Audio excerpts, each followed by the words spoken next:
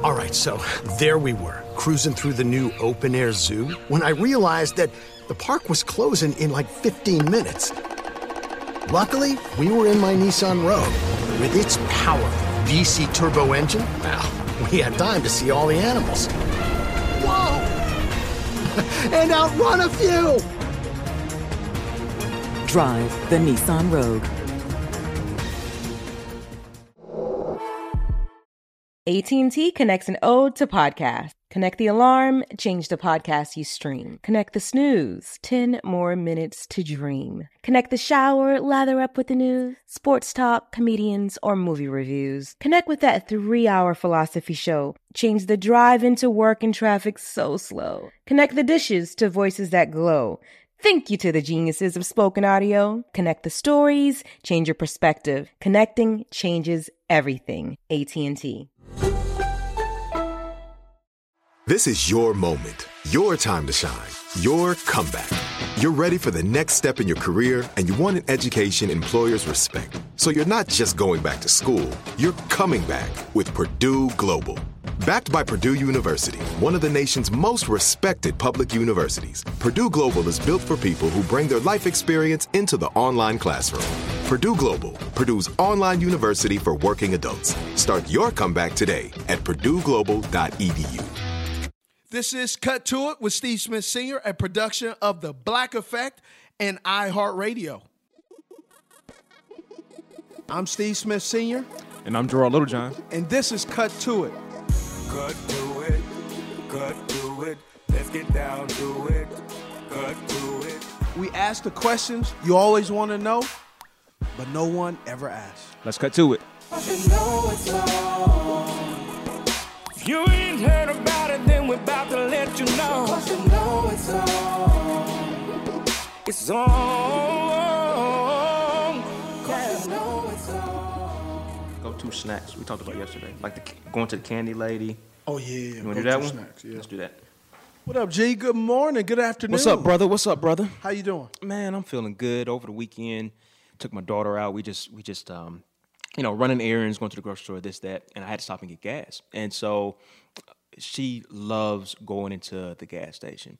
And we go in, and she's like, I want to grab some snacks. Is there so a particular gas station? Or QT. Just anyone? She's brand loyal. She's brand loyal. Okay, because I wanted to make sure I didn't want you taking my niece to just like any old one that like it might be a Chester at the front desk that it looks like he's trying to snatch kids. No. Have you been in some of those? Chesters, no Chesters around. You've been in some of those gas stations here in North Carolina. When I first got here, you got corner stores. You got little, they call them hup-ins down here. When I first got here, I thought it was super weird going to a gas station and the cashier was smoking a cigarette. Oh yeah. And You ain't, like, so you still haven't been to like deep south though. Like you'd be surprised some of the stuff you see. That's a whole different conversation. It says no smoking by the. Listen, you got to think, man. Some people are still decades behind here in North Carolina. So some people ain't got some of the memos. Hold on. What does decades behind have anything to do with 1990, 1980, 1770? Gasoline is still flammable. What is that? What does the year have to do with? I'm just telling you. So you're telling me back in the down 60s in the you South, can't. some people operate a little bit different. I'm telling you. So anyway, we take a puff of that cigarette too much. That'd be your last puff. So anyway, so we run into QT and she's like, she want to grab some snacks. So she gets some Pringles, get some Airheads. We get back into the car, and so she's never had Pringles before. What? And so yeah. So Man, you need to get out. so I'm sitting there and I'm thinking, I'm like, Has she had Funyuns? No, that's your kind of snack. That's I am stank ending stuff. our friendship. Yeah, your kids don't. She just. I mean, you got like a Funyuns face, so I expect that. I would kick you in your chin right now. But anyway, look, back to the story. So I'm sitting in the car. We get back in the car, and she's eating these snacks, and it took me back, man. And we've talked about like where you grow up, where I've grown up, and so for me, one of the things we always used to do, whether I'm walking to the barbershop, whether I'm walking to my grandmother's house, anything like that, I used to love stopping at the store. Yeah. And I got a couple of dollars, or whether I'm going to the barbershop and my mom gives me, I needed $2.10 because $1.10 because the soda was 60 cents and then the snack was 50 cents. So they always get you. You couldn't just have $1. You couldn't just have $1 to get your snacks. You look like you look like you got. Tell me if this snack is correct. I got my go-to, so I'm gonna load it up. I think your snack was you probably got a soda and a big thick pickle. No, absolutely not. That's that's what was on your mind. So I can see you got a Actually, I hate pickles. You got a pickle mind. Anywho. So no, my go-to snack was Tom's hot fries. Tom's hot fries. Okay. So Tom's hot fries and it had a orange blue pack. Yep, blue and white pack. Yeah, blue and white pack. That was my go-to. And orange Sunkiss? Go-to barbershop snack while Snag cuts my hair, gives you a fade. He's smoking a Black & Mild while he cuts you. A little bit of Black & Mild ash might fall on your fade, but it's okay. It's okay. You still got a fresh cut. But that was my go-to snack. So it took me back because it made me think, you know what? Like my daughter is enjoying going to the store, just getting a snack. And it takes me back. What was yours? What was your go-to? Well, first of all, we had a candy lady. Yeah. In the candy lady neighborhood. Yeah. We had one too, Miss Deb. Yeah, we had a candy lady. So you go to the house. And for some of our listeners, we might need to explain what's the candy lady. So the candy lady is this. So you go to there's a house. Residential house. A residential house. She doesn't have a lice. Get over yourself. That's why we call it a candy lady because she ain't supposed to be selling the snacks, but she sell them anyway. But, hey, hustle, right? So that's when back home they have them Costco's and Sam's. They buy them in bulk. But they call the bulk places before Costco and Sam were really, really up there. It was called Smart and Final. Okay. So you get Smart and Final back home, and you can get the Sour Patch Kids, right? The M&Ms. So the big old pack of chips, the variety pack. The variety pack, 50 in there. The Little Debbie cakes. And they sell you for 25 cents. That's how they make their money. And you go in there with change, right? The only kind of places you can kind of the only places on the growing up in the hood that accepted change was a candy lady. You can't, you couldn't give everybody change. Everybody didn't accept change. So you had that. So we would have, basically we go in there and do all that stuff. And so you buy. So my go-to snack as a kid was always like a fruit punch drink. It didn't matter. It could be high C fruit punch. I didn't really like Hawaiian Punch. I was scoring. My mom used to buy it, and I hated it, so I just don't like Hawaiian Punch. Okay. So as we continue to do the podcast, you'll know I've been wounded by my folks in some areas. So there's two things that would really run me hot that I personally have a problem with is Sade. Because every Saturday. Man, that's the official cleaning music. Yes, how do you hate Sade? I hate Sade because Sade come on and that means whatever I had planned I was doing Saturday morning. Because you about to be smelling pine soil all morning. Yep, pine soil. And, one time I was passed out because she sprayed pneumonia. Yeah. Is it pneumonia? Or ammonia? Ammonia, yeah. Pneumonia. Right. You cleaning up so you don't get pneumonia. Yes. Right. So she didn't tell me. So Sade was on, so I'm like, all right, I'm going to jump in the shower, take me a long shower so I can kind of miss some of the cleaning. My mama Florence had an idea. Shout out to Flo. Miss Flo. All right. Man, she sprayed. Ponsel? No. Ammonia. Ammonia. You already got me mixed up. Yeah, right. She sprayed that in there. And so we had the shower that was like on the track. Oh yeah. Right? You had to step over in the tub, right? That po folks right there. You got the inside shower curtain and the outside shower curtain. No, not the screen. You just Oh, you talking about the glass one? Yeah, the glass. It wasn't glass, it was plexiglass, right? And it had a little mess. So it was something like that. It had a little mess so you can't see when you're nude, right? And it had the handle that you put your towel on, right? And you better use that towel more than once, right? Yeah. And so I open up, I turn on the shower, open it up. I don't know how I didn't smell it the first time, but I turn on the shower real quick. Man, I put my nose, I don't know why I led with my nose first. That chemical came out? I damn near passed out. Eyebrows probably burned off. No, I sniffed it and I said, whoa. And somehow my mom, Wonder Woman, right, single black woman raising 2 kids on $12,000 a year, she caught me. Oh. Bro, I hit it and almost passed out. Do you think my mom gently woke me up? Boy, I done told you, pay attention. I didn't know. It wasn't like ammonia sign on there. So how was I supposed to know? And then I had to clean up. So I had to clean up, dirty booty and all. While listening to Sade. While listening to Sade. So that's got you side on Sade. So what was the other one? I don't know. I forgot. But hey, anyway. But that's the whole point, man.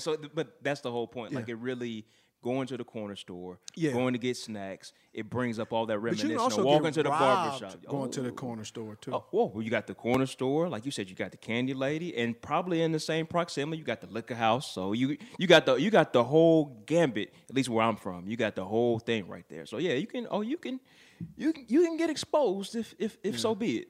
I mean, I remember one of my boys went to the convenience store, the corner store, and came back. Brother didn't have no shoes on. Oh, man. They took his shoes. They ran him for that. They took his shoes, dog. Ruthless. And one of my other boys got robbed. I don't know why I'm thinking about this, but he got robbed, and the dude robbed him with a gun. He said, "Let me see your lint." He was like, "The lint?" Oh, open up your pocket. The inside of your pocket. Open up your pocket.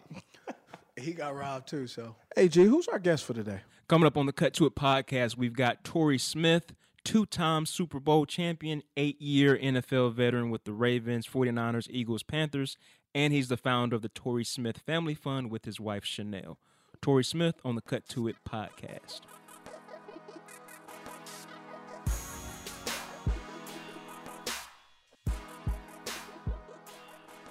But right now, you're about to get iced up. It's our version of icebreakers, and so we have a series of questions. They may or may not have follow-up. It just depends on how we feel. And how you answer. And how you answer, absolutely.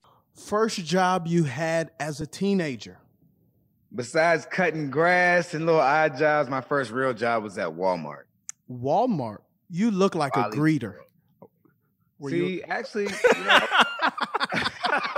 you comparing me to the aunties, man? He checking receipts and everything. That is crazy. I was actually at the cash register, man, and being in high school and having a lot of family in the area, let me tell you, working at the cash register wasn't a fun experience because everyone wants to come to your line. They want to talk to you about everything, but I appreciate Wiley's World. I got all my stuff for college. All right. Favorite color? Favorite color is blue. Why blue? I love the water. I just made that up. But I've always enjoyed blue. But my favorite color combination is red and black. See, he went straight Terps there. I see what you did. Favorite movie of all times? My favorite movie of all time is Forrest Gump. I have to agree, because I love that movie. He literally was a part of so many historical moments. And he was just naive. Like, he didn't know anything that was going on around him, but he was accomplishing amazing things, and it was pretty cool to watch. Speaking of naive, when you were young, did you think that was real? I know I did. I thought Forrest Gump was real for a little bit. I for sure had to Google some things when I got a little bit older. Like, I had to make sure this was based on a real this dude was a nice kick returner at Alabama. Right. Taking it to the house and running out of the stadium. Like, it's crazy. Stop. Hey, Stop. man. I'm moving on. Okay. If you can have one superpower, what would it be? Put me on a spot with this one. I hate traffic, so I like to be able to fly. Okay. All right. So that's probably selfish. If you had to say something that's not selfish and that's not about you, I would say the ability to heal others. Okay. Okay. All right. The last one. You're heading to a deserted island. What do you pack? I could bring my cell phone. And I need, a fishing pole, go ahead and handle my business out there. And really the cell phone is just to communicate with people. If I can't bring my family, I'm for sure, as long as I can communicate, see them on FaceTime. We need a break from time to time. But yeah, just all I need to survive. I'm an outdoorsman. I love being outside. I love being in space. And I'm also a social introvert. I love to be around people, but I also appreciate times when I can just be by myself. Man, the way you be on social media, you do not seem like an introvert, brother. I'm telling you, man, I had this social clock. Like, when I'm around people, and it's just like, man, this is enough. I'm out of here. Yeah, like, and then you're drained, right? Right. I'm around, and I just have to be able to go. And I don't drink. I don't smoke. So certain environments for me are just when there's cigar smoke everywhere and people are just drunk and can't handle their liquor. I'm just ready to leave. Where did you grow up? and where are you from? Just like give us the rundown of James Torrey Smith. He pulled out the government name on you. Man, he put the government name out there, man. I grew up in a small town in Virginia, a small town called Colonial Beach, Virginia. It's known for two things. The first president of the United States. Okay. From the area, George Washington, and also the General of the South, Robert E. Lee. Wow, look at that contrast. So, there isn't really too much going on where I'm from. It's country, small town. All my family's from there. And I was raised with my mother. I'm the oldest of 7. I was raised with my mother and my grandmother. And, you know, we went through a lot growing up. You know, my mother had me when she was 16 years old. So we really grew up together. A lot of the mistakes she made, you know, I was right there along with her for the ride. Yeah. She's had times, you know, where she was incarcerated. She was in a very abusive marriage at one point, and you know, I was right along with her on that journey. So all of the things that we went through really made me who I am. I had to mature and grow up a lot earlier than a lot of my peers, and because of that, you know, I was able to handle any and everything that came my way. You know, I tell people all the time, I knew everything there was about being a parent besides actually working. And, you know, I know there were some tough moments and things that, you know, most kids really shouldn't go through or experience, but for me now, being an adult, it for sure made me who I am. Your mom got incarcerated when you were young. You know, how young were you when she was incarcerated? Yeah, my mom, she was in and out of jail a lot because of the relationship that she was in. You know, they would fight all the time and fight all the time. You know, she used to fight when she was younger, you know, and her childhood wasn't the best either. So really it was just kind of generational curses in my family that you know, my whole goal was to learn from my personal experience and try to break them as an adult. And I remember when I was in probably 2nd grade or so, it was probably the last time she was incarcerated. I take that back. It was in 3rd grade. And she shot her ex-husband. Wow. She shot him. She said she was aiming for his body and she hit him in the knee. So good thing she can't shoot because, you know, she probably wouldn't be out here right now, but she had enough. And that was probably one of the longest stints she had. And, you know, it wasn't over a year, but she spent some months behind bars for sure. But I just remember being there and visiting her one time. And to be honest, that was probably one of the last times I had actually been in a prison to visit a family member. I take that back. There's maybe 2 other times, but I never liked it. That was the last time I saw my mother behind bars. But that wasn't the last time that she was actually behind bars. Right. And I just couldn't put it in my mind to see her in that condition, you know, to see her behind bars because I know she's a flawed woman, just like I'm a flawed man. But that's my mom. I know her heart. And so it was tough for me to see that, which is probably sounds crazy for me saying that because we've been to prisons together, you know, visiting people, and I can do that all day. But to me, it's tough, you know, looking at my own family member, you know, in that situation. And it's something that I told her that I wouldn't do, and I haven't to this day. Maybe I'll get over it a little bit, but to me, that's honestly a little bit of trauma there that I've tried to stay away from. But, you know, it's like I said, it wasn't the last time that it happened, but it was the last time for a long time before she had another incident. You're saying that you're still traumatized. What are some of the things that you're dealing with, you know, obviously as a man, a father, a husband, you know, and then ultimately a son that you're still trying to get through? Yeah, that's probably one of the biggest things for me as an adult. You know, you don't realize things when it happens to you, right? And as men, especially Black men, you're kind of taught to just suck it up, hold it in, stay to yourself, and keep going. You know, I found myself as a youngin', you know, being angry about certain things. And I didn't really know how to communicate it. And so I understand when I see a kid now that's lashing out. And I'm like, man, like, I see that because I've been in your shoes.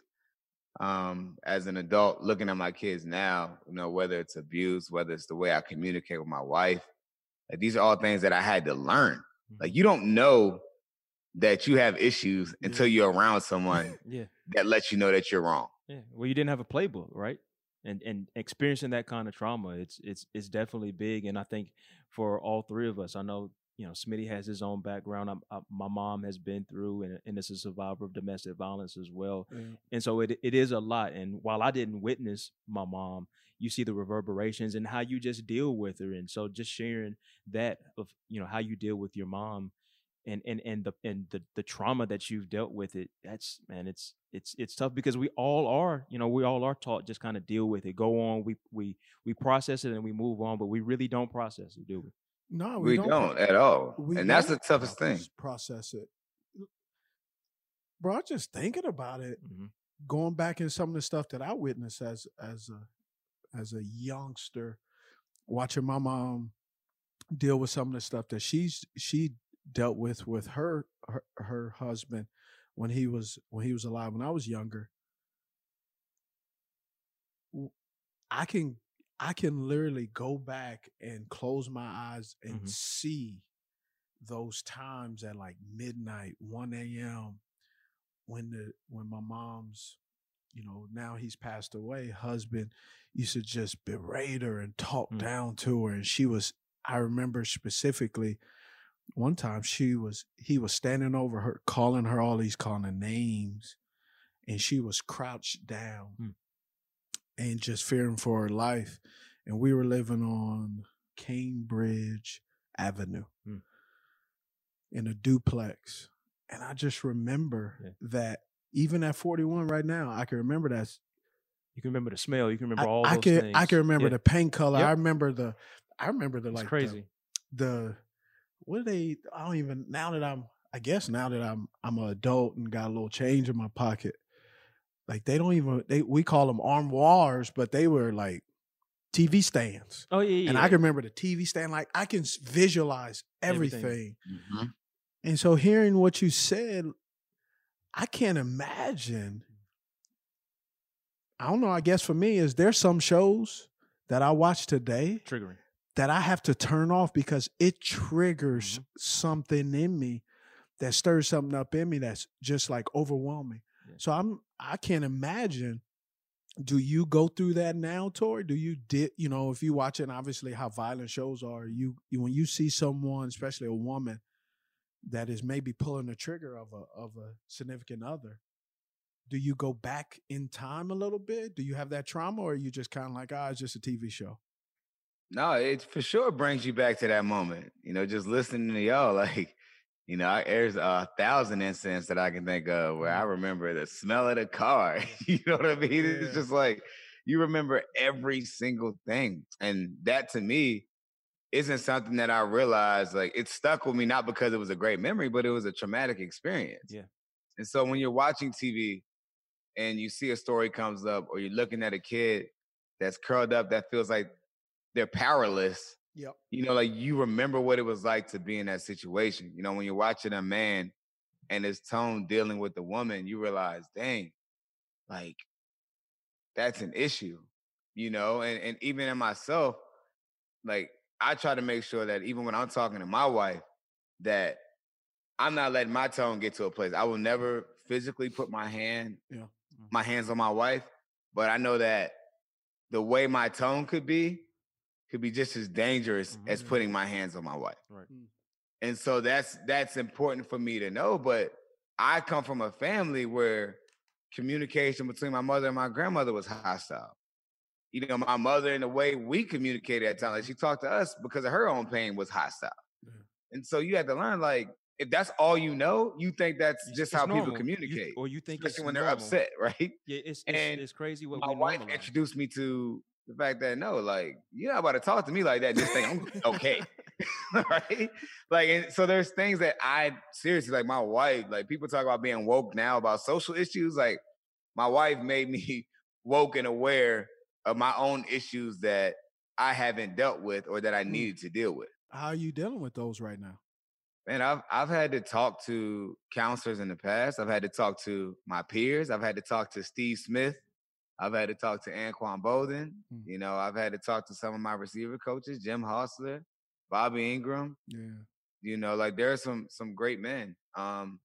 that I've had Adam Henry, he's down there in Dallas right now, the receivers coach for the Cowboys. Like, these are men that I was able to talk to about real issues, but guess what? They all had experiences too. Yeah. Which is something that, to me, and being in an environment where, like I said, as young Black men and even mental health in the Black community in general, it's like a stigma. Yep. Like, it's negative to go get help. Yep. The reality of it is, like, no one, if you continue to hold all of this stuff in, like, you're never going to be able to heal and move on. Why do you think it's such a big stigma?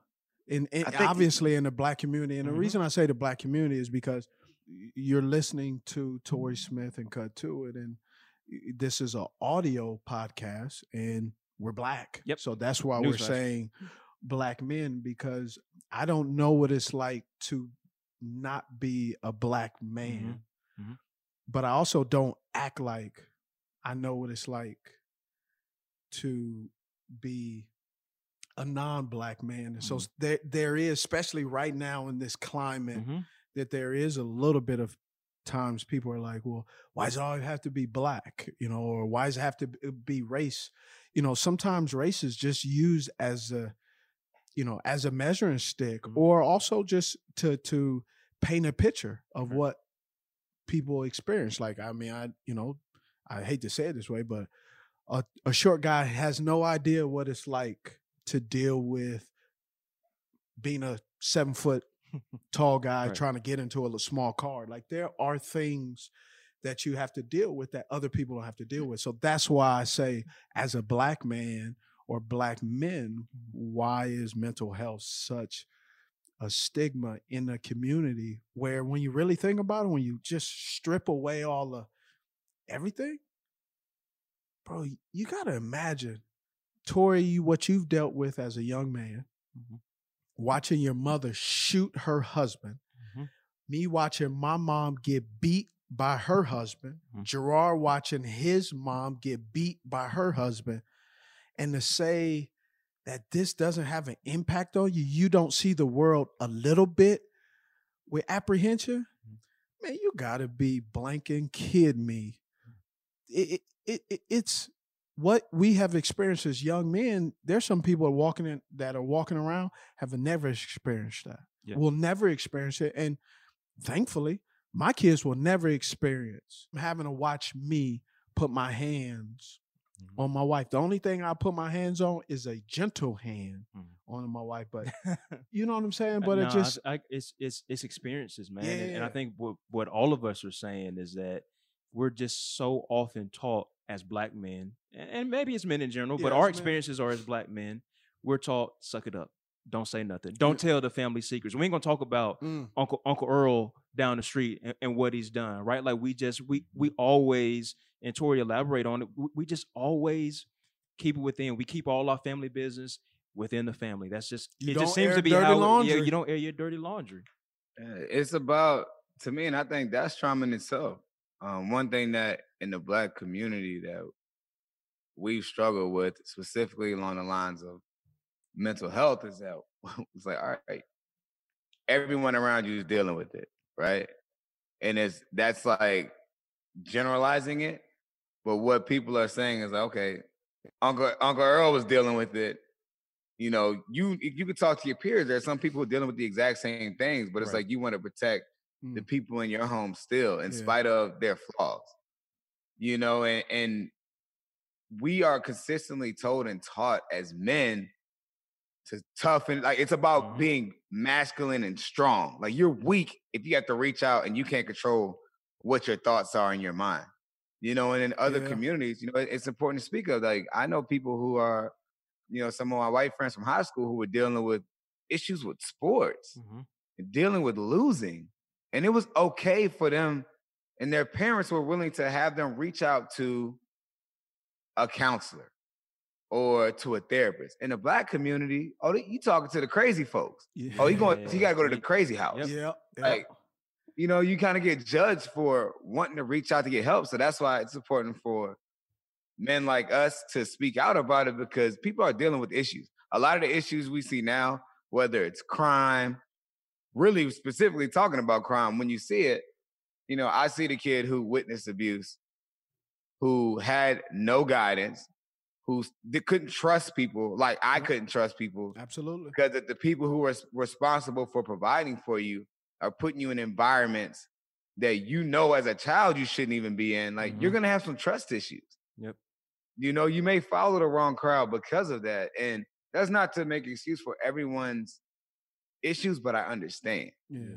And so to me, like, that's a big stigma that we have to continue to talk about because, again, we all have these problems. And I would have never known Steve had these problems if I didn't talk to Steve about it. Yeah. Right? I wouldn't know if G had it. We didn't talk about it. So it's important for us to continue that conversation, man, and to be better and to break that because we have our issues dealing with your trauma and negative experiences. You can't do it alone.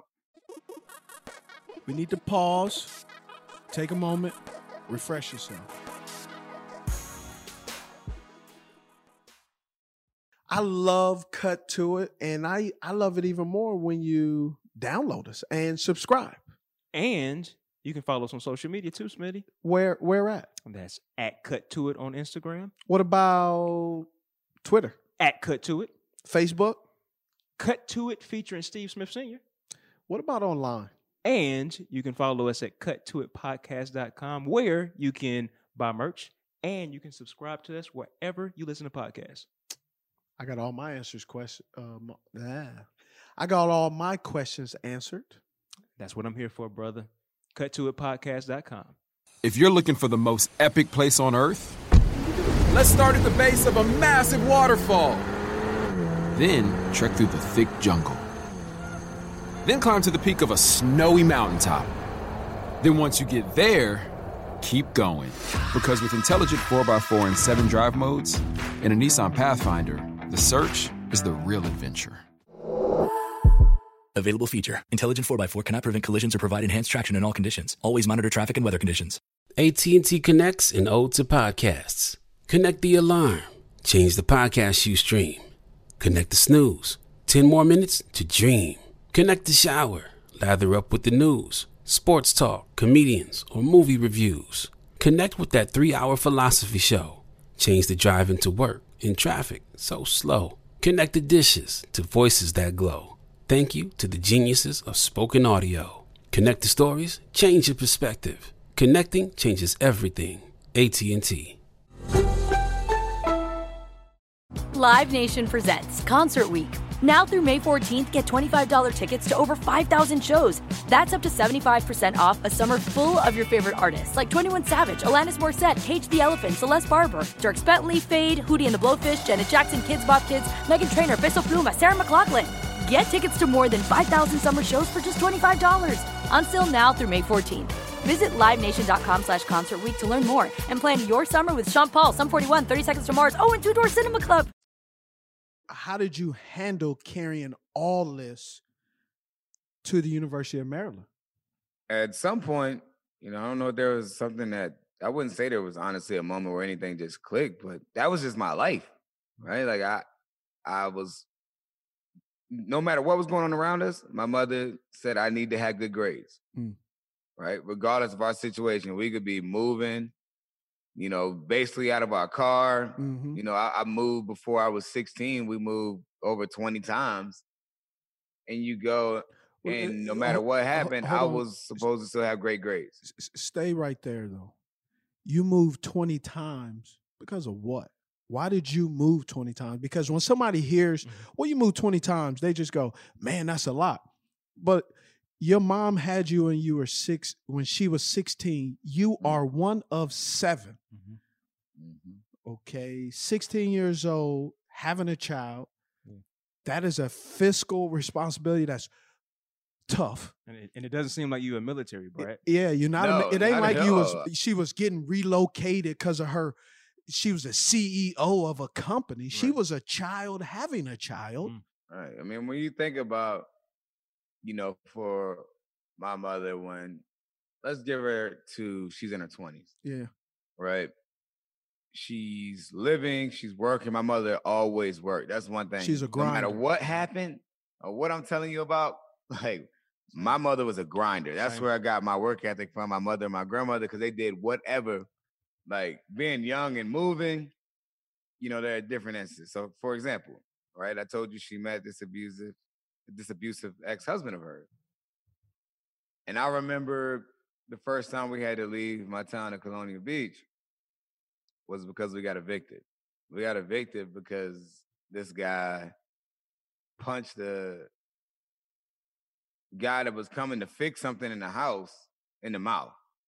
And then the maintenance lady, the lady who's managing the property, excuse me, not the maintenance lady, the manager of the property, they went over there to talk to her. He beat her up and the other people. Dang. So the apartments that I grew up in, my mom is technically barred off the property right now because of him. Mm-hmm. And you talk about a traumatic experience when my grandmother lived down the street. And, you know, obviously I went to go live with her, you know, with my brothers. And in the meantime, until my mom could find a place. And I remember watching them take all of our stuff out and put it on the corner. Mm-hmm. You know, we didn't have a storage unit, right? We didn't have money for that. We didn't have trucks to go and pick it up and maybe put it somebody. I'm watching people go out there and take our stuff. And I'm like guarding it like a little chihuahua, like trying to protect, you know, their grandma owner, right? Like I'm walking around and I'm like, no, put it back. That's my brother's, you know, that's my toy. I'm trying to protect it. And I remember my grandma just grabbing me, coming out there and getting me and saying, it's okay, baby, just come on. Like, we'll get it back. Mm-hmm. And like that moment to me hurt, man. Like, it still hurts even talking about it now. I know it sounds little, like, man. No, it's not little. But like, man, like that hurt, you know, just watching all of that just go out the window. And not even because of her mistakes, just because of the man that was able to influence her. Mm-hmm. And understanding that too, while I'm talking about the man that was able to influence her, learning from him, it wasn't just about the abuse aspect or the power that men have, but watching him did let me know the power that we have to influence a woman who wants to be led, a woman who's willing to trust you and love you and give you their all. Like we have the power to influence them, and to whom much is given, much is required, and too often, you know, we neglect our responsibility and take advantage of women for selfish reasons. And I was able to learn that from him, you know, because I used to, you know, I would have some hard feelings towards my mom, like, you know, like, how can you be this stupid? Like, I know this is wrong. And I'm a kid. So if I know this is wrong, why can't you just leave? Bro. You know, why are we in this situation? Why do you keep fighting him? You're going to jail because of him. If I'm able to recognize this as a kid, that y'all are the problem, relationship-wise, why can't you? And then I got older and I realized, okay, you know, though I was in College Park or just getting ready to leave College Park, she had multiple kids and had him to influence her. And the perspective matters, you know, and even though I do feel like, you know, it's tough to, or it shouldn't be that hard to recognize it. I recognize that when you have issues yourself and you don't know what real love is, like that's an issue as well. And that's something that I struggle with as an adult. It's crazy what you're saying because I can go back and remember my mom married her husband. His name was Sylvester. And I remember when she married him, she had a little small ceremony after several times of him just dog cussing her. And I remember the day she married him, I was in a little ceremony. I went to the bathroom. I looked in the mirror. And I remember that was the day that I lost my mom. Wow. And I have not connected with my mom in the way that a child's supposed to connect with his mom till this day. And it's something that's so bad that in my second year in the league, bruh, off season, my mom calls me crying. She called me crying and said, she was like, I got to tell you something. I'm like, what's up? What? She was like, Sylvester died.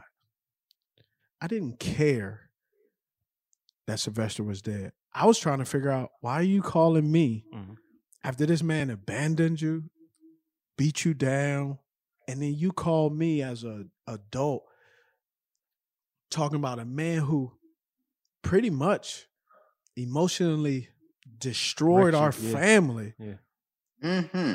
Right. And you calling me crying that he died, and he didn't die like they were together. He died because he got a robbery charge and died in jail of a heart attack. Wow. And she's calling me crying and was upset that I didn't receive the information with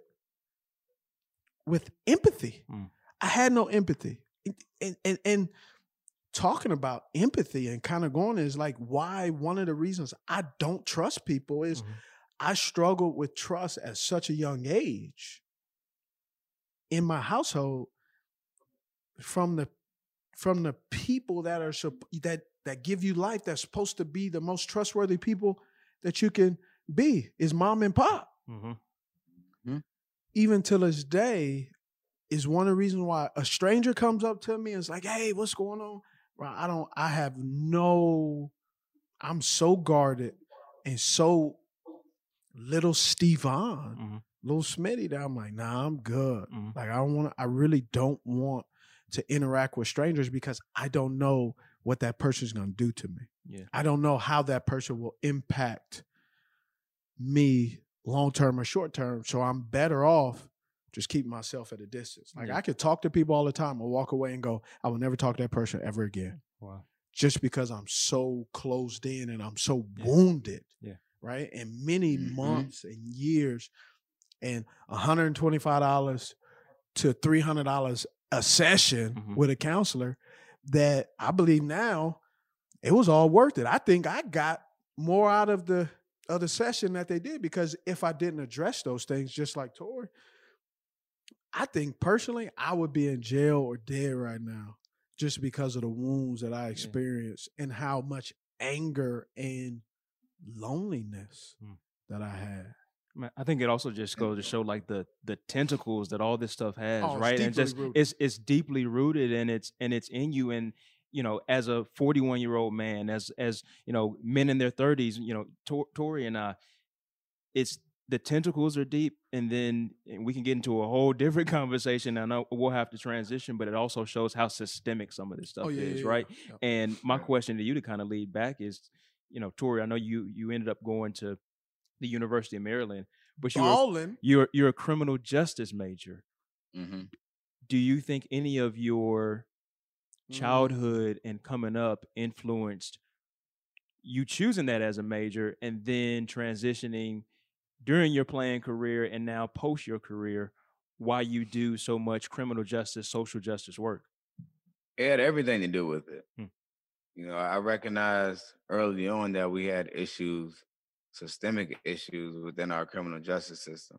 You know, I'm watching people that I know and love going to jail for using drugs or even selling drugs, but I know people that don't look like them in terms of skin color that get fines or shorter sentences. Yeah. And to me, like hearing that early on, like, man, he was doing the same thing my cousin was doing. Like, how did that happen, right? Like, and so you start to learn things, and you know, you see the way, again, people are charged. There was a major discrepancy that I was able to see with my own two eyes.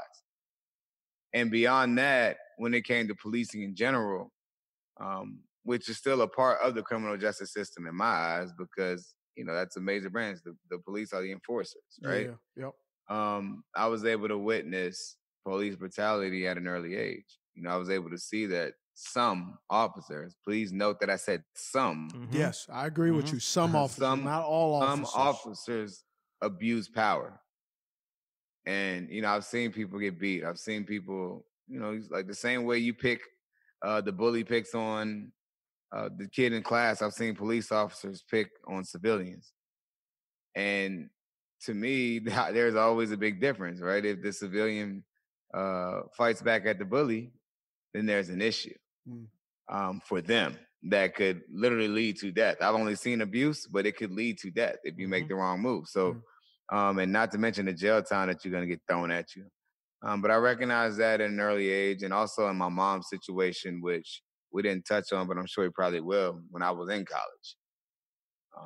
My mother was arrested for the first time in over 10, 12 years, probably.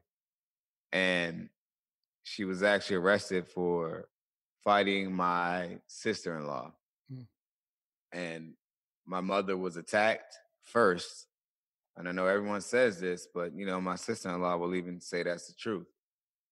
You don't hit my mother first and expect her to turn the other cheek. I know that's what we're supposed to do biblically, but Monica ain't doing that, right? It's just the truth. And, you know, my sister-in-law put her hands on my mother. My mother passed my nephew, who she was holding at the time, passed my nephew off, and she ended up with a malicious wounding charge from fighting her, and apparently a tooth was loose and some other things. So I'm in College Park. So she gave her, I don't mean to make light of it, but let's be honest. She gave her all she wanted. Gave her everything that she wanted. And some. And some more. And then some. Yeah. And it was in a good situation afterwards legally, because it happened in the same county that my mother had experienced the majority of her charges, who had the same DA that had been there for 30 years. So he knew her since she was a teenager. So she got arrested. She's now in jail. You are a what in college?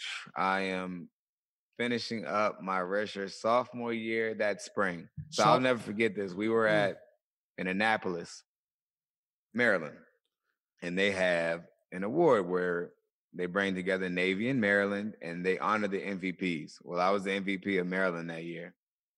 And my mother was coming up for the banquet, and she wasn't there on time. And I'm like, all right, I kept calling. I'm like, man, where you at? She didn't answer. And so they ended up popping up late. When I saw her, she came up with my grandmother, but she had her hand wrapped. And I was confused. But clearly she had an altercation. She was like, I'll talk to you about it afterwards. Well, afterwards, she gets a phone call that you have a warrant out for your arrest. You need to turn yourself in. And she was like, well, what am I being charged for? You know, like, she hit me first, which we know legally, you know, there's a difference between self-defense and putting the paws on somebody, in the words of Steve Smith. You know, like there's legally, you know, you can run into some issues even if someone hits you first. She ended up turning herself in. This is in February. Hold on, though. One of the things you skipped over, because I know you well enough. When she comes up late and she has her hand wrapped, what's going through your mind, bro?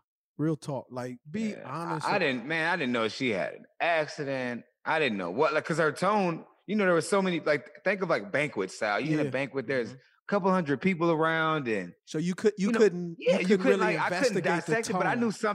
knew something was up. This is the thing. She didn't have a single scratch on her, so I'm like, that lets you know her role in it. Right. You know, so I'm like, I was really confused. Like, did she cut her hand or what? But then when you see her answer that phone call and, you know, she's told her she had to turn herself in, you know, that's a different kind of conversation. I'm still thinking even then, like, okay, well, she had to turn herself in. She'll get her out. They'll have her day in court and they'll talk it out or whatever, and they'll drop the charge, right? At the end of the day, it was a family issue. Yeah. Well, February of 2010 turned into my mom not being released until almost July or August of that same year. My mother couldn't afford a great lawyer. She didn't have a bail that we could afford. This was a woman that was in jail that hadn't been in trouble for 10, 12 years, who had her rights restored, who we went from struggling, her working 2 jobs, and us barely being above the poverty line, to all of a sudden she gets her rights restored. She educated herself throughout the entire process, and she was making 6 figures. She gets into this incident, and then she loses it all again. She's back at the bottom. And I was hopeless. There wasn't a single thing that I could do to help this situation. I'm in college. Yeah. I can't really leave early. I don't have a job. I'm not having money. My brothers and sisters are home with her then fiance, well, husband now, but her partner back then. And what am I going to do? You know, all this time, all these years, you know, I was there. I was in the house so I could help manage my brothers and sisters. And in this situation, I felt powerless. Like, I remember going to Coach Friedgen's office and talking to him about it at Maryland. He was the head coach. And I was in tears, man. I just like, man, there's nothing I can do. You know, like, how am I going to make sure that the bills don't get cut off? Like, my mom had bought a house. Like, she was a homeowner now. Like, y'all don't know how much things changed over that 10 years. And she was a homeowner. She's paying her mortgage on time. And now I'm trying to figure out, how can I work during spring ball to try to make money? How can I get a job to try to make money to make sure that the bills are on? And you can't really work because you're under scholarship. Exactly. You receive a scholarship to you're a student athlete. That's a whole system in itself. Right. So you're a student athlete. Your mom is going to jail, or she's currently in jail. You have 6 other brothers and sisters that are dependent now on you. You over here still trying to get Chanel's number, right? You trying to solidify your place in the world at the University of Maryland. You're juggling. Now you go from a student athlete kid to now all of a sudden a responsible adult with limited resources. Like, there is no money that you can get from your coaches legally, right? Like, that didn't happen for me. And I was able to find an internship that I was able to make some money from. And, you know, we just focused on the bills. You know, like, you talk about learning financial literacy. Well, when you know, okay, we're lucky that she has a house that she bought, or we will be getting evicted at the end of the month. Right? So it would be moved 22 or 21.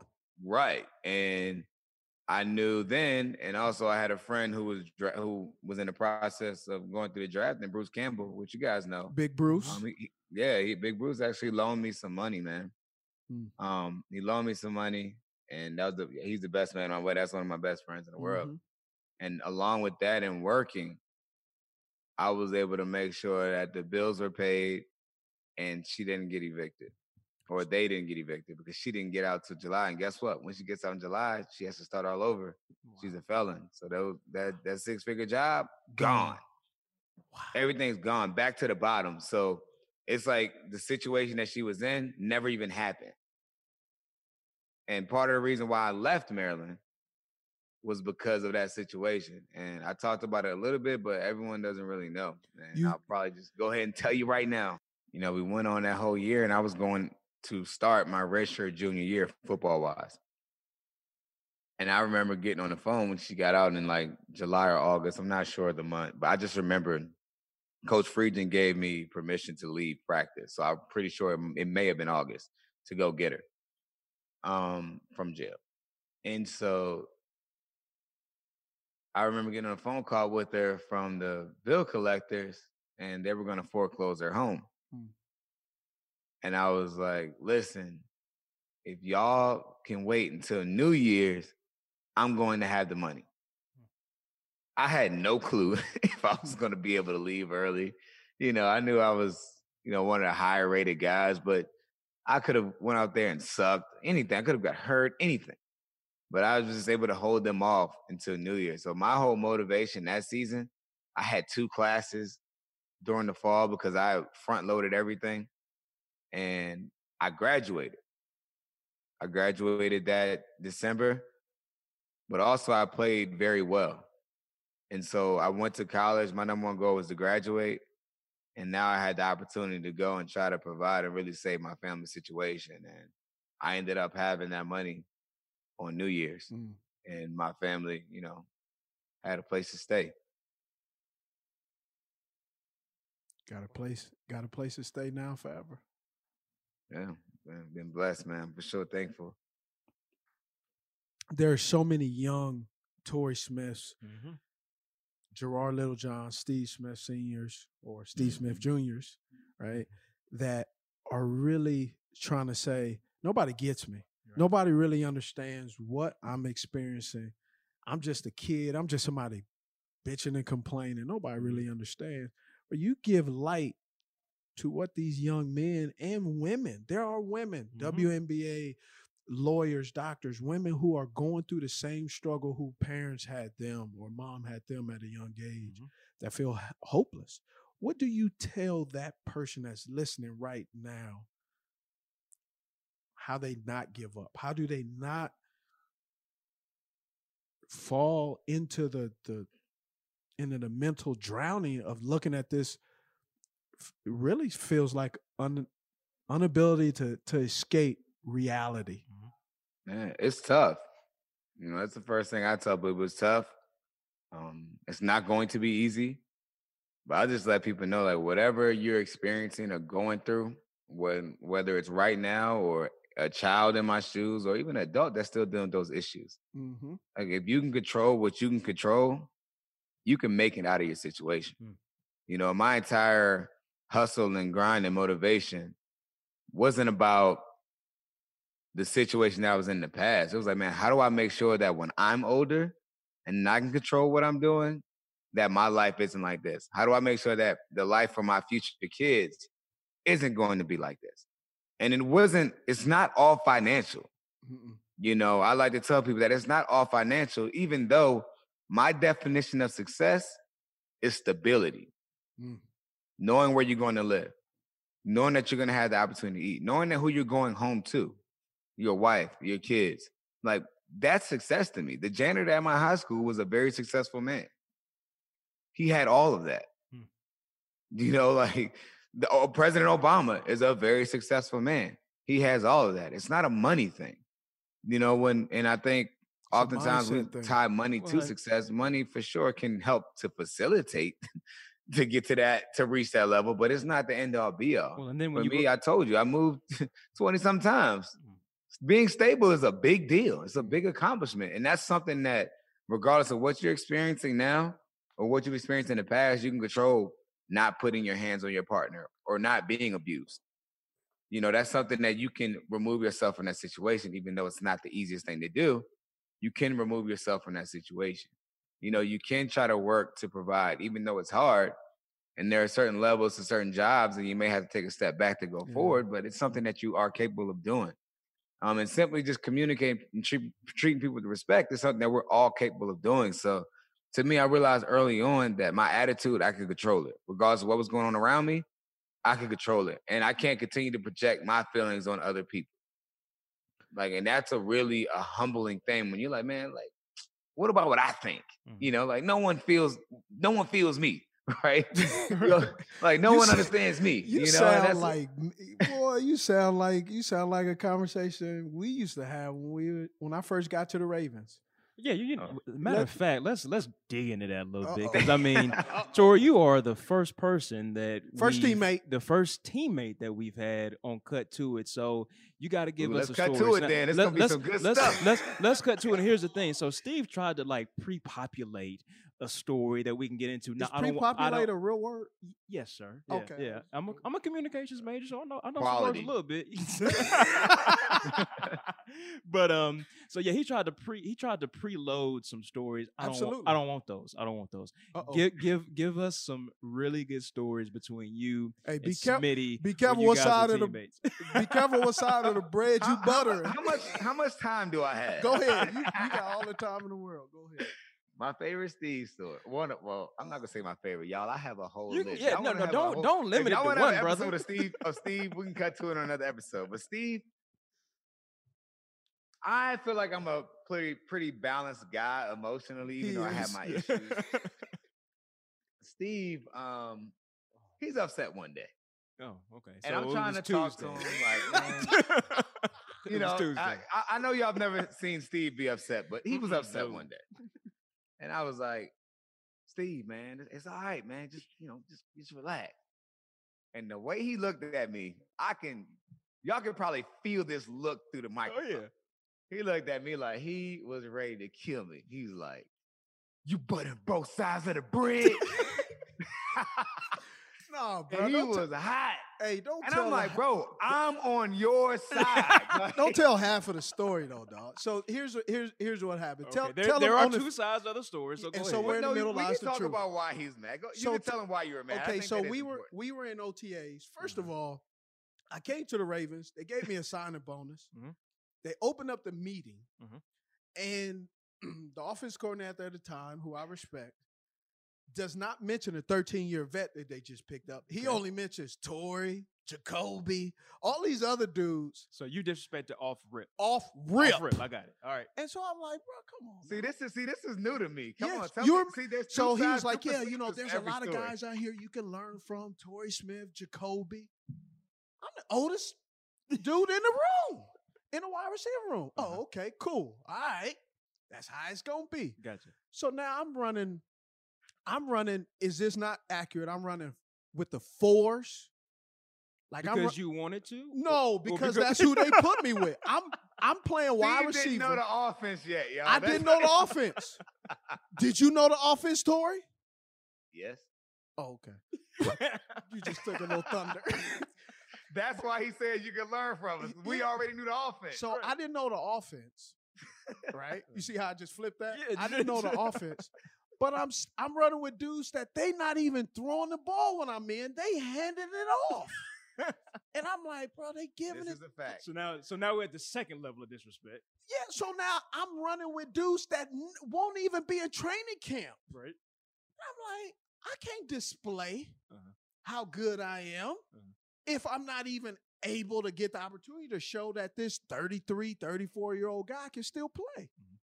And so I'm standing in the back of the line, earning my voice.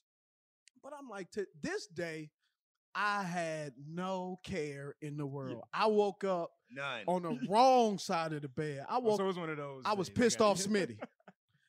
And so Joe Flacco, the quarterback, who can throw the ball 90 yards, 70 yards off his back foot like it's nothing.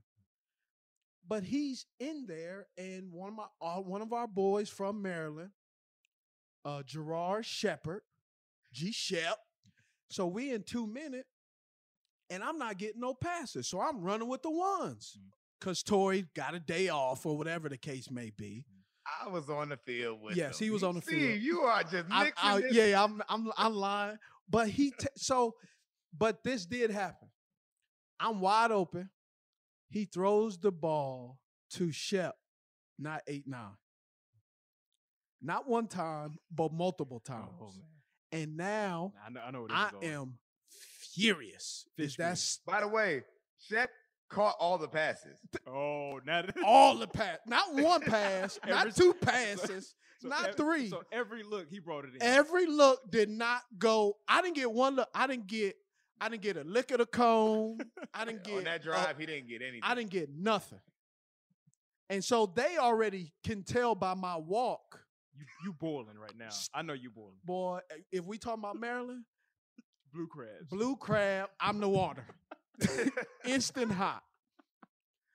And so I go over there, and Torrey, being the way Torrey is, Torrey's like, nah, he want to pat me on the back. Nah, big bro, you good. He being peacemaker. Oh, he being peacemaker. Yeah. I want no part of that peacemaking. Right?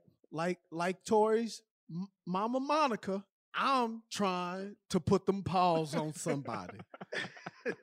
And so I'm like, so I think this story goes like this. I said Bobby Ingram, my wide receiver coach. And so I said Shep was McDonald's. And I said, I'm Ruth's Chris. And you do not take your family or take your girl out on a date to McDonald's. You take her to where? Ruth's Chris. That I'm not gonna lie, Steve. That was the funniest line I've ever heard from anyone because he's saying in a normal tone now. Imagine someone being pissed off, yelling, "You don't go to McDonald's when you got Ruth Chris." I was dying laughing, but I mean that was Steven. He was mad with me, but we walked in and we hugged it out. We good. I think it's about that time. Just take a little breather. Cut to it. Let's get down to it. Hey, Gerard, where did you get that T-shirt? You mean this thing? Oh, yes. I got it from cuttoitpodcast.com where we have exclusive merchandise. Shout out to our guys at 704 Shop. But yeah, you can go on, buy you a T-shirt, subscribe to us wherever you listen to podcasts. If you're looking for the most epic place on earth, Let's start at the base of a massive waterfall. Then trek through the thick jungle. Then climb to the peak of a snowy mountaintop. Then once you get there, keep going. Because with intelligent 4x4 and 7 drive modes and a Nissan Pathfinder, the search is the real adventure. Available feature. Intelligent 4x4 cannot prevent collisions or provide enhanced traction in all conditions. Always monitor traffic and weather conditions. AT&T connects an ode to podcasts. Connect the alarm. Change the podcast you stream. Connect the snooze. 10 more minutes to dream. Connect the shower. Lather up with the news, sports talk, comedians, or movie reviews. Connect with that 3-hour philosophy show. Change the drive into work in traffic so slow. Connect the dishes to voices that glow. Thank you to the geniuses of spoken audio. Connect the stories, change your perspective. Connecting changes everything. AT&T. Live Nation presents Concert Week. Now through May 14th, get $25 tickets to over 5,000 shows. That's up to 75% off a summer full of your favorite artists like 21 Savage, Alanis Morissette, Cage the Elephant, Celeste Barber, Dierks Bentley, Fade, Hootie and the Blowfish, Janet Jackson, Kids Bop Kids, Meghan Trainor, Peso Pluma, Sarah McLachlan. Get tickets to more than 5,000 summer shows for just $25. Until now through May 14th. Visit LiveNation.com/Concert Week to learn more and plan your summer with Sean Paul, Sum 41, 30 Seconds to Mars, and Two Door Cinema Club. Tory was that dude, a teammate of mine, that when I really look at it, and we talk about going down that dark alley, I remember there was a play that one of the DBs hit Tory late, and it was a run play. And I remember looking at him in the huddle. I'm like, bro, you good? He like, man, he got me pretty good. Barely breathe. And I looked at him and I said, I got him. And the next play, I didn't care what the play was. You just going to go clean his clock. I went and cleaned his clock. I know you. Like, and it was like, that was how I looked at my teammates, where we like brothers and sisters, right? Mm-hmm. You bitch and complain, you bicker, you fight. But nah, don't nobody bop. You don't cross. You don't cross. Nobody hit me. I can. I can beat up Tory, but nobody else can beat up Tory. That's that family mentality, though. That's that family mentality. And sure. Tory is one of those teammates that I was fortunate enough to play football with him. Mm-hmm. Fortunate enough a little bit, but I gained a lifetime friend and a brother in arms, and a brother I can call on for advice, good advice, and even bad advice, to go, you know what? I know Tory going to give me the real. I know Tory's going to shoot me straight. And that's, you got to think about it. In a pandemic and in life, man, those are rare people. Like, Tory's a unicorn. He's not one of those that you see all the time. Mm-hmm. And I experienced that, and I would have never experienced it without taking that leap and going out and saying, you know what, I'm going to go to Baltimore. And I got an opportunity to learn who James Tory Smith was, in which there are many days that we talked in the meeting room a little bit about ball and a lot about life. Mm-hmm. And I Trust learned me, a lot. I needed it. I learned a lot from him. Wow. He's saying he needed it. You saying you learned a lot from him. But that's how relationships should work. Exactly. Yeah, when you talk about a brotherhood, like, we have too many one-sided relationships out here. Mm-hmm. Right? And you have to have somebody that can pour into you, that you can receive from them, and vice versa. And for me, you got to think, I was in year 4. I'm going into my contract year. Mm-hmm. You know, I'm stressing out over that. I'm having family issues like no other. And I was able to talk to Steve about these things. And to him, to have somebody that, one, just listen, but also a person with a perspective, like, they understand where I'm coming from, like, that meant the world. You know, I was newly married. I'd only been married like a year or 2 before Steve got there.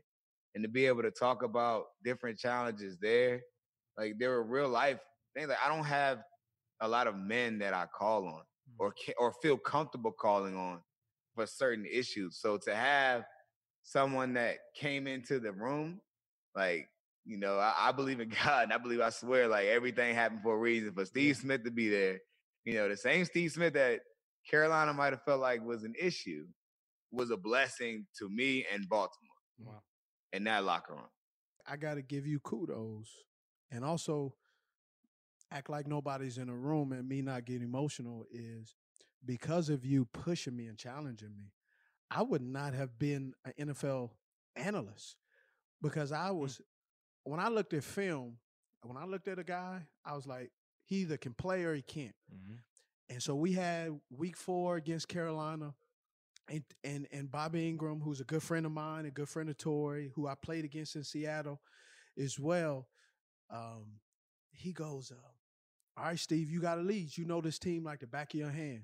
And before I open my mouth, Torrey goes, Steve, don't give us everybody's a bum. Can you finally give us a real rundown of this team? And I kind of, I rolled my eyes kind of like, because you wanted to call like a kid. I rolled my eyes. Now that I think about it, I rolled it like one of my kids. and I said, all right. And I broke down the team from the starters all the way to the guys that potentially would play. Mm-hmm. And I broke them down what their strengths and weaknesses are. Wow. But I would have never, I would say this, at times in football, because I knew the game so well and I loved the game and I had a passion for it, I was lazy in my descriptions of people. And so Torrey was like, bro, stop being lazy. Everybody can't be a bum. This dude, and this dude is in the league for a reason. Uh-huh. Can you please tell me why is he good? What do you see? Because we were being filmed and Torrey come in there like, bro, what are you looking at? I'm like, I want to see this. I'm looking at this. He was like, why don't you explain that to us? I was lazy. He can't play. Because of that, Torrey showed me what was inside of me that I didn't really realize that, hey, I could do this for a living. But it was Torrey who pushed me. The guy going into his 4th, 5th year that pushed me, this old head, hey, bro, stop being lazy. And because of that, Torrey, you built something in me that gave me the confidence to know, hey, let me display that Stevan that I've harbored in and kind of guarded myself against. Like, you had so much knowledge, like Steve Smith's knowledge of the game.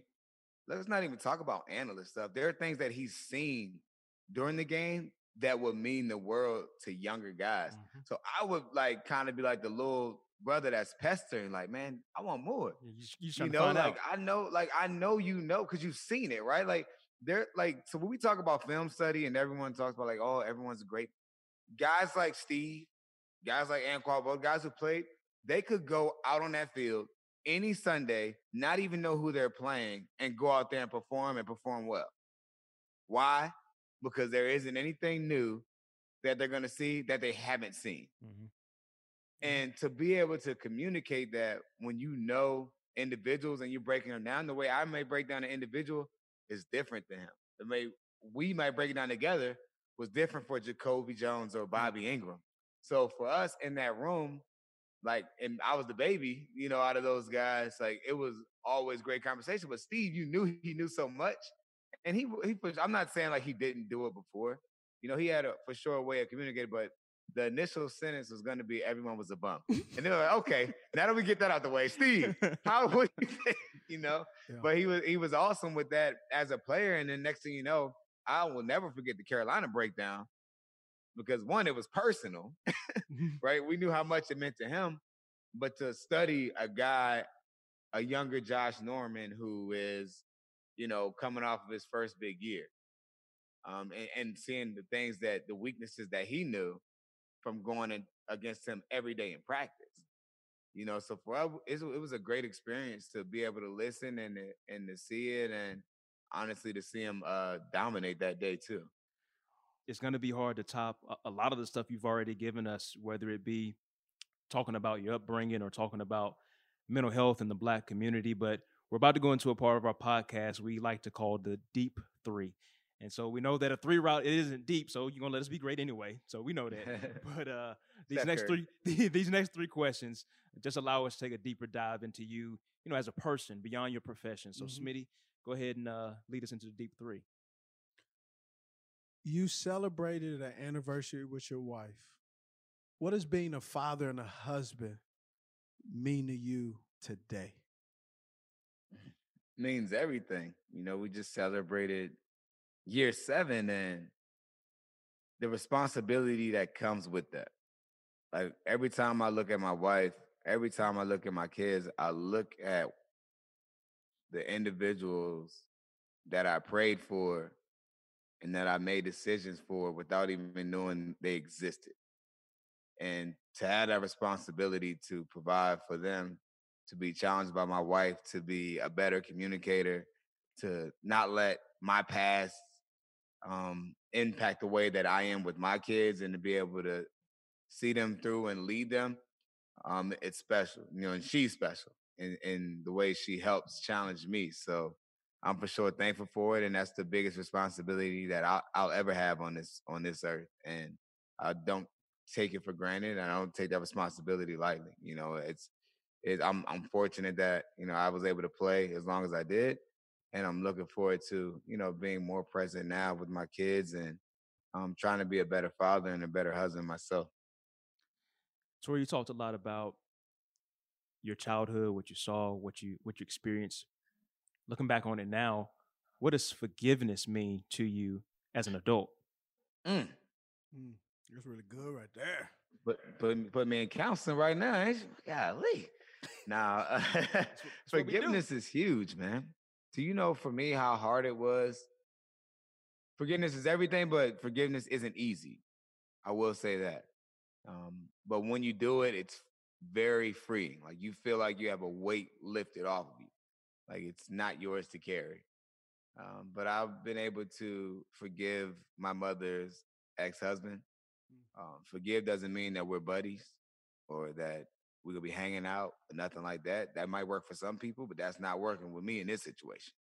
But I forgive him. And, you know, but we're all sinners just like him. And I'm no better. So I forgive him, and I can move on. I don't carry that same type of hatred that I used to have.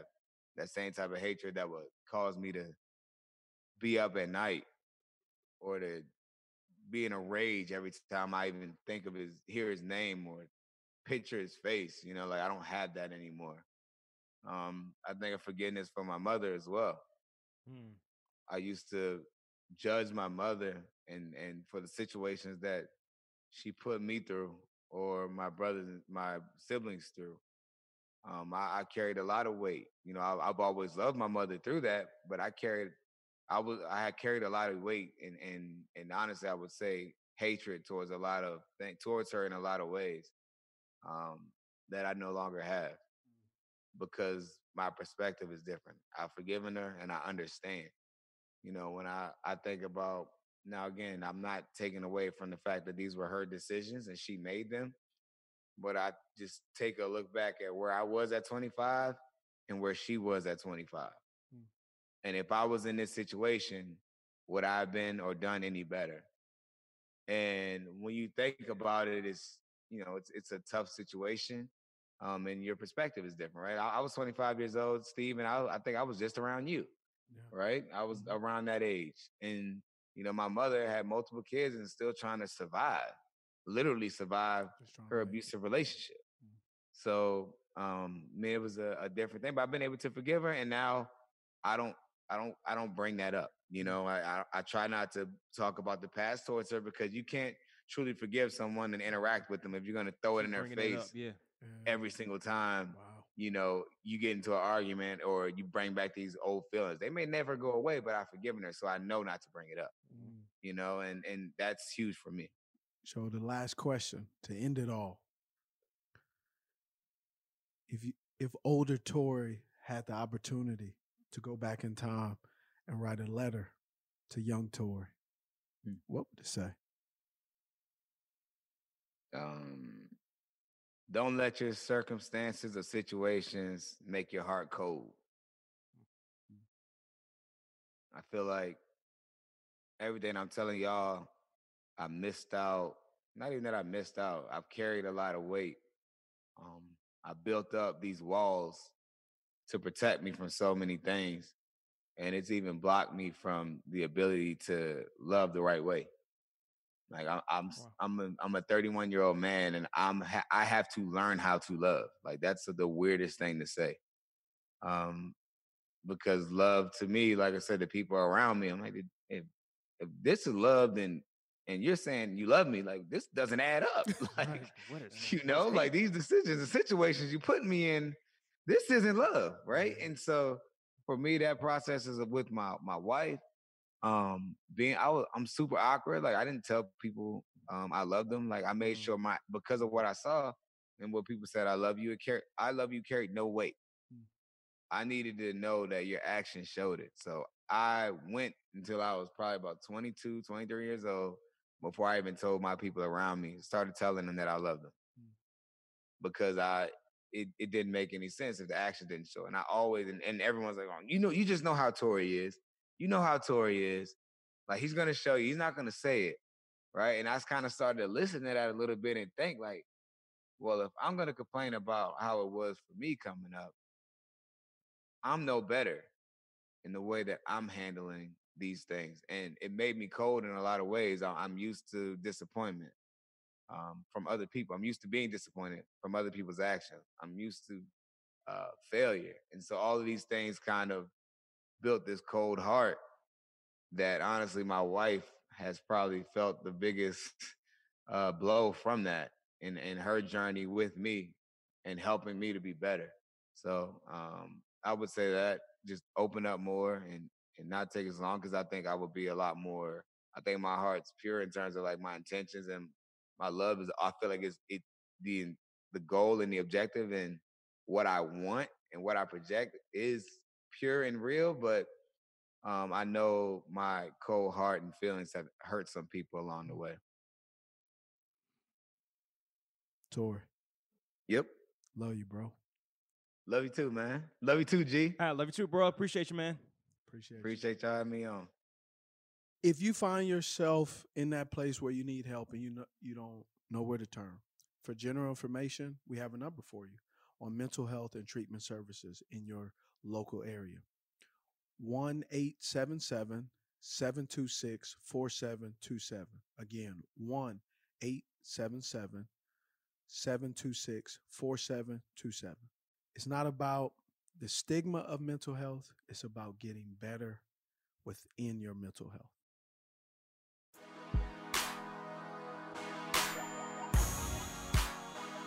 Suck it up is not the answer to fix everything. Sometimes you have to seek help and seek an outsider's perspective to get a healthy perspective of what you consider normal. And, you know, moving 20 plus times is not normal. No.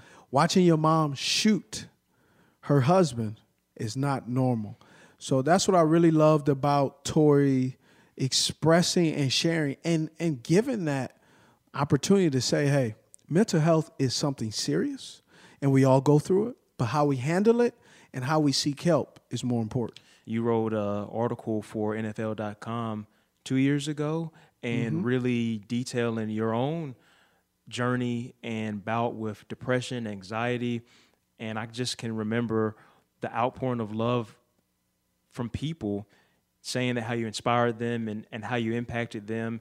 And even me being one of them, right? Just even having my own bout with depression and mental health. And it's refreshing to hear athletes, but just people in general starting to be outspoken about mental health because it runs so rampant. It is very much, it doesn't care socioeconomically, doesn't care black or white, but it is stigmatized, right? It happens to be stigmatized in our black community. But I think the more that we can have these conversations around being transparent, being open, sharing our own experiences is the way that we can kind of pull ourselves out of it and normalize going to get help, going to get therapy, going to get counseling, and just becoming whole. Speaking up and not holding it in is the first step. And if you can do that, you can take the next step.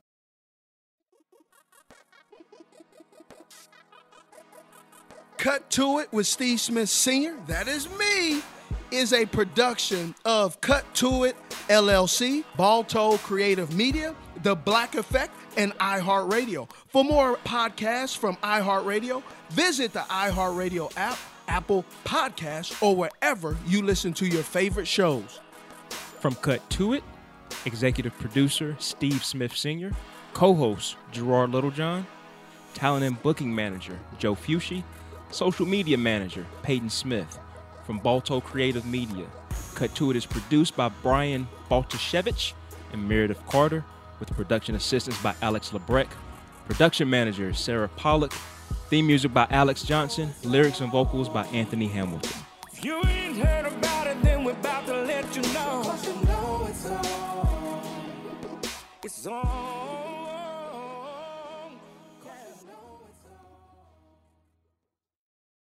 Live Nation presents Concert Week. Now through May 14th, get $25 tickets to over 5,000 shows. That's up to 75% off a summer full of your favorite artists like 21 Savage, Alanis Morissette, Cage the Elephant, Celeste Barber, Dierks Bentley, Fade, Hootie and the Blowfish, Janet Jackson, Kids Bop Kids, Meghan Trainor, Peso Pluma, Sarah McLachlan. Get tickets to more than 5,000 summer shows for just $25. On sale now through May 14th. Visit livenation.com/Concert Week to learn more and plan your summer with Sean Paul, Sum 41, 30 Seconds to Mars, and Two Door Cinema Club. AT&T connects an ode to podcasts. Connect the alarm. Change the podcast you stream. Connect the snooze. 10 more minutes to dream. Connect the shower. Lather up with the news. Sports talk, comedians, or movie reviews. Connect with that 3-hour philosophy show. Change the drive into work in traffic so slow. Connect the dishes to voices that glow. Thank you to the geniuses of spoken audio. Connect the stories, change your perspective. Connecting changes everything. AT&T.